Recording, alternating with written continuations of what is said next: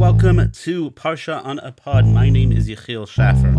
I am the rabbi of the Pikesville Jewish Congregation. Welcome to Season 3, Episode 2, in which we will be taking a look at Parshat Tzav, the second in the book of Vayikra. This Parsha expands on the details of each of the karbonos, each of the sacrifices that are brought in the Mishkan, that are brought in the sanctuary. It offers us great detail into the spiritually significant process. There is a tremendous amount of transparency around the Korban process. Tzav means to be commanded, and though it largely speaks to the command offered directly to the Kohanim, its 97 verses have many lessons for us too. Here is Tzav in 7 parts. Part 1. Tzav es Aaron ve'es banav leimar. God said to Moshe, "Command Aaron and his sons in the following.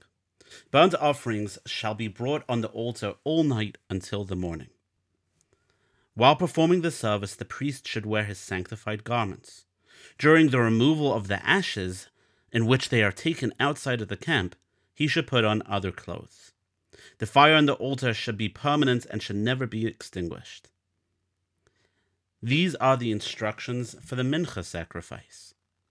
The priest should take a handful of flour mixture and burn it on the altar, and what remains shall be for the priests to eat in a sanctified place, and shall not be permitted to leaven, much like chametz on Pesach. This consumption shall be limited to the male descendants of Aaron. The Seforno, chapter 6, verse 2, points out that we are now expanding on the details of sacrifices described previously, and he points out that there are a variety of possible motivations behind bringing a sacrifice, and a variety of sacrifices reflects the wide personality of the Israelite nation. And so ends part 1. Part 2. Zeh Korban Aaron Uvanav. God said to Moshe that the priests should bring a sacrifice on the day that they are anointed, a meal offering that will be brought half in the morning and half in the afternoon. This meal offering shall be flour mixed well with oil, and it shall not be eaten by the priests. God said to Moshe to speak to Aaron and his sons, sharing with them the laws of a sin offering. The priest who offers the sin offering shall eat it in a holy place, and the meat is considered sanctified itself. If a clay vessel was used to cook the meat, the vessel shall be broken. If the vessel was made of copper, though, it can be scoured and rinsed. Only male priests should eat from this sanctified meat. The Torah now describes the laws of the guilt offering. The guilt offering is slaughtered in the same place as the burnt offering, and its blood is sprinkled on the sides of the altar. The tail, some of its fats, and some of its organs should be removed and burned. The male priest should eat from the meat in a holy place, and the guilt offering has similar rules as the sin offering. Any meal offering that is baked shall belong to the priests who prepare it. And so ends part 2. Part 3. V'zos Toras Zevach Shlamim Asher Yakriv LaHashem. This is the Torah of the Shlamim sacrifices. If the sacrifice is offered in gratitude, it should be brought with unleavened oil cakes, oil wafers, and other cakes soaked in oil. These items should go to the priest who sprinkles the blood of the sacrifice on the altar. The meat of the sacrifice should be eaten that evening without any being kept until morning. It's worth noting, parenthetically, that this sacrifice is the one that is accompanied by most delicacies, by most delicious desserts and breads, because when one is bringing a sacrifice out of gratitude, one has to share that gratitude with others. One has to bring enough so that many can partake. Anyone who eats or touches of the meat should be pure. If they are impure, they will be cut off from Israel. The punishment is quite severe. God now speaks to Moshe and says, "Tell the Israelites that they are not permitted to eat any animal fats. Animals that died or were killed but not shechted can be of use, but cannot be eaten. They should not consume any blood of any animal. God says to Moshe, tell the Israelites when bringing a well-being sacrifice, parts of the animal shall be elevated before God, and the priest shall turn the fats into fire, they shall burn it on the altar. The breast of the animal should go to the priests for their consumption. The right thigh shall also be given to the priests. This concludes the instructions of the burnt, meal, sin, guilt, ordination, and well-being offerings that God commanded Moshe at Mount Sinai. Part 4. Kach es Aaron ves banav ito, ves ha-begadim ves Hashem ha-mishcha. God said to Moshe that he should take Aaron and his sons, the priestly clothes, the anointing oil, a bull sin offering, 2 rams, and a basket of unleavened bread, and gather all of Israel together.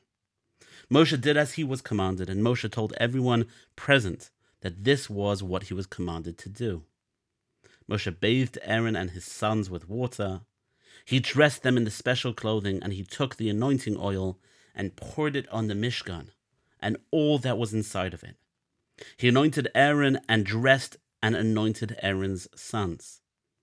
The Ramban explains that Moshe prepared the priests, then anointed the Mishkan and its utensils, so there would be no break between its anointing and the readiness for the priests to serve.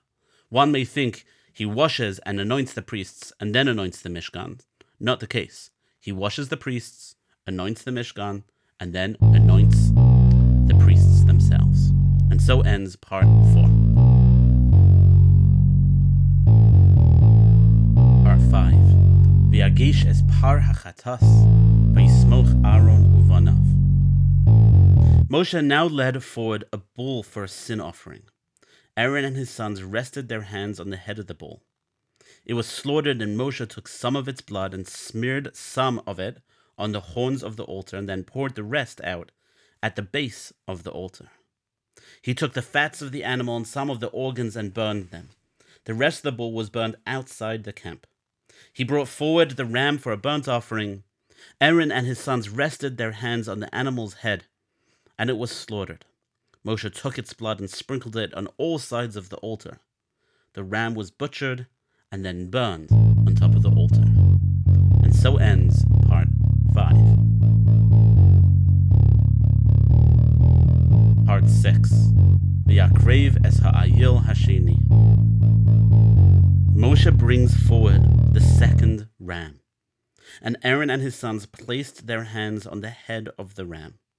It was slaughtered, and Moshe took from its blood and placed it on the right earlobe, the right thumb, and the right big toe of Aaron. He repeats this process with Aaron's sons, and then sprinkles the blood on all sides of the altar. He took various parts of the animal, including its tail, its right thigh, and some extra loaves of bread, and placed them in Aaron's hands and in the hands of his sons. They elevated these items. Moshe then took these items and burned them on the altar. Moshe took the breast of the animal, elevated it in his own hands, and it was part of his sacrifice to the Lord. The classic commentary, the Torah Temimah, chapter 8, verse 29, points out that Moshe was temporarily playing the role of high priest, so he needed to facilitate a sacrifice for himself. All of this has been part of the process of inaugurating and inducting the priests into the priesthood. Moshe is acting as the Kohen Gadol, inducting his brother Aaron to be the future Kohen Gadol, and Aaron's sons to be the priests. And so ends part 6. Part 7. Vayikach Moshe mishemen hamishcha. Moshe took the anointing oil and some of the blood that was on the altar, and sprinkled them on Aaron and his sons' clothes. Moshe instructed Aaron to boil the meat and eat it at the entrance of the Mishkan with a basket of bread. The leftovers should be destroyed in fire. The ordination ceremony lasted 7 days. It will last for 7 days, during which the priests, Aaron and his sons, will remain inside the Mishkan for the entirety of that time. For 7 days they will sit there at the entrance of the Mishkan, keeping watch, standing there, never failing, never moving away. Aaron and his sons did so exactly as they had been commanded.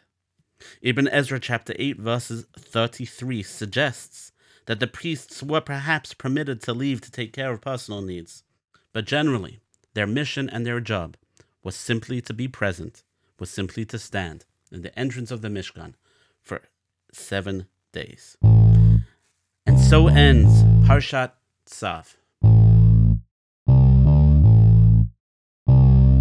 Thank you so much for taking a few minutes to listen to our Parsha on a Pod, Parshat Tzav. If you enjoyed it, please share it with a friend, like it on your podcast platform, give us 5-star rating, and enjoy it. Here's one final thought on the Parsha. There's a significant difference between the Mincha offering and the sin offering. The sin offering is consumed by the priest who sprinkles its blood, while the Mincha sacrifice is shared among all the priests. The Meshech Chochmah points out that there is possibly a natural objection to the idea that an animal should be sacrificed because of my sin.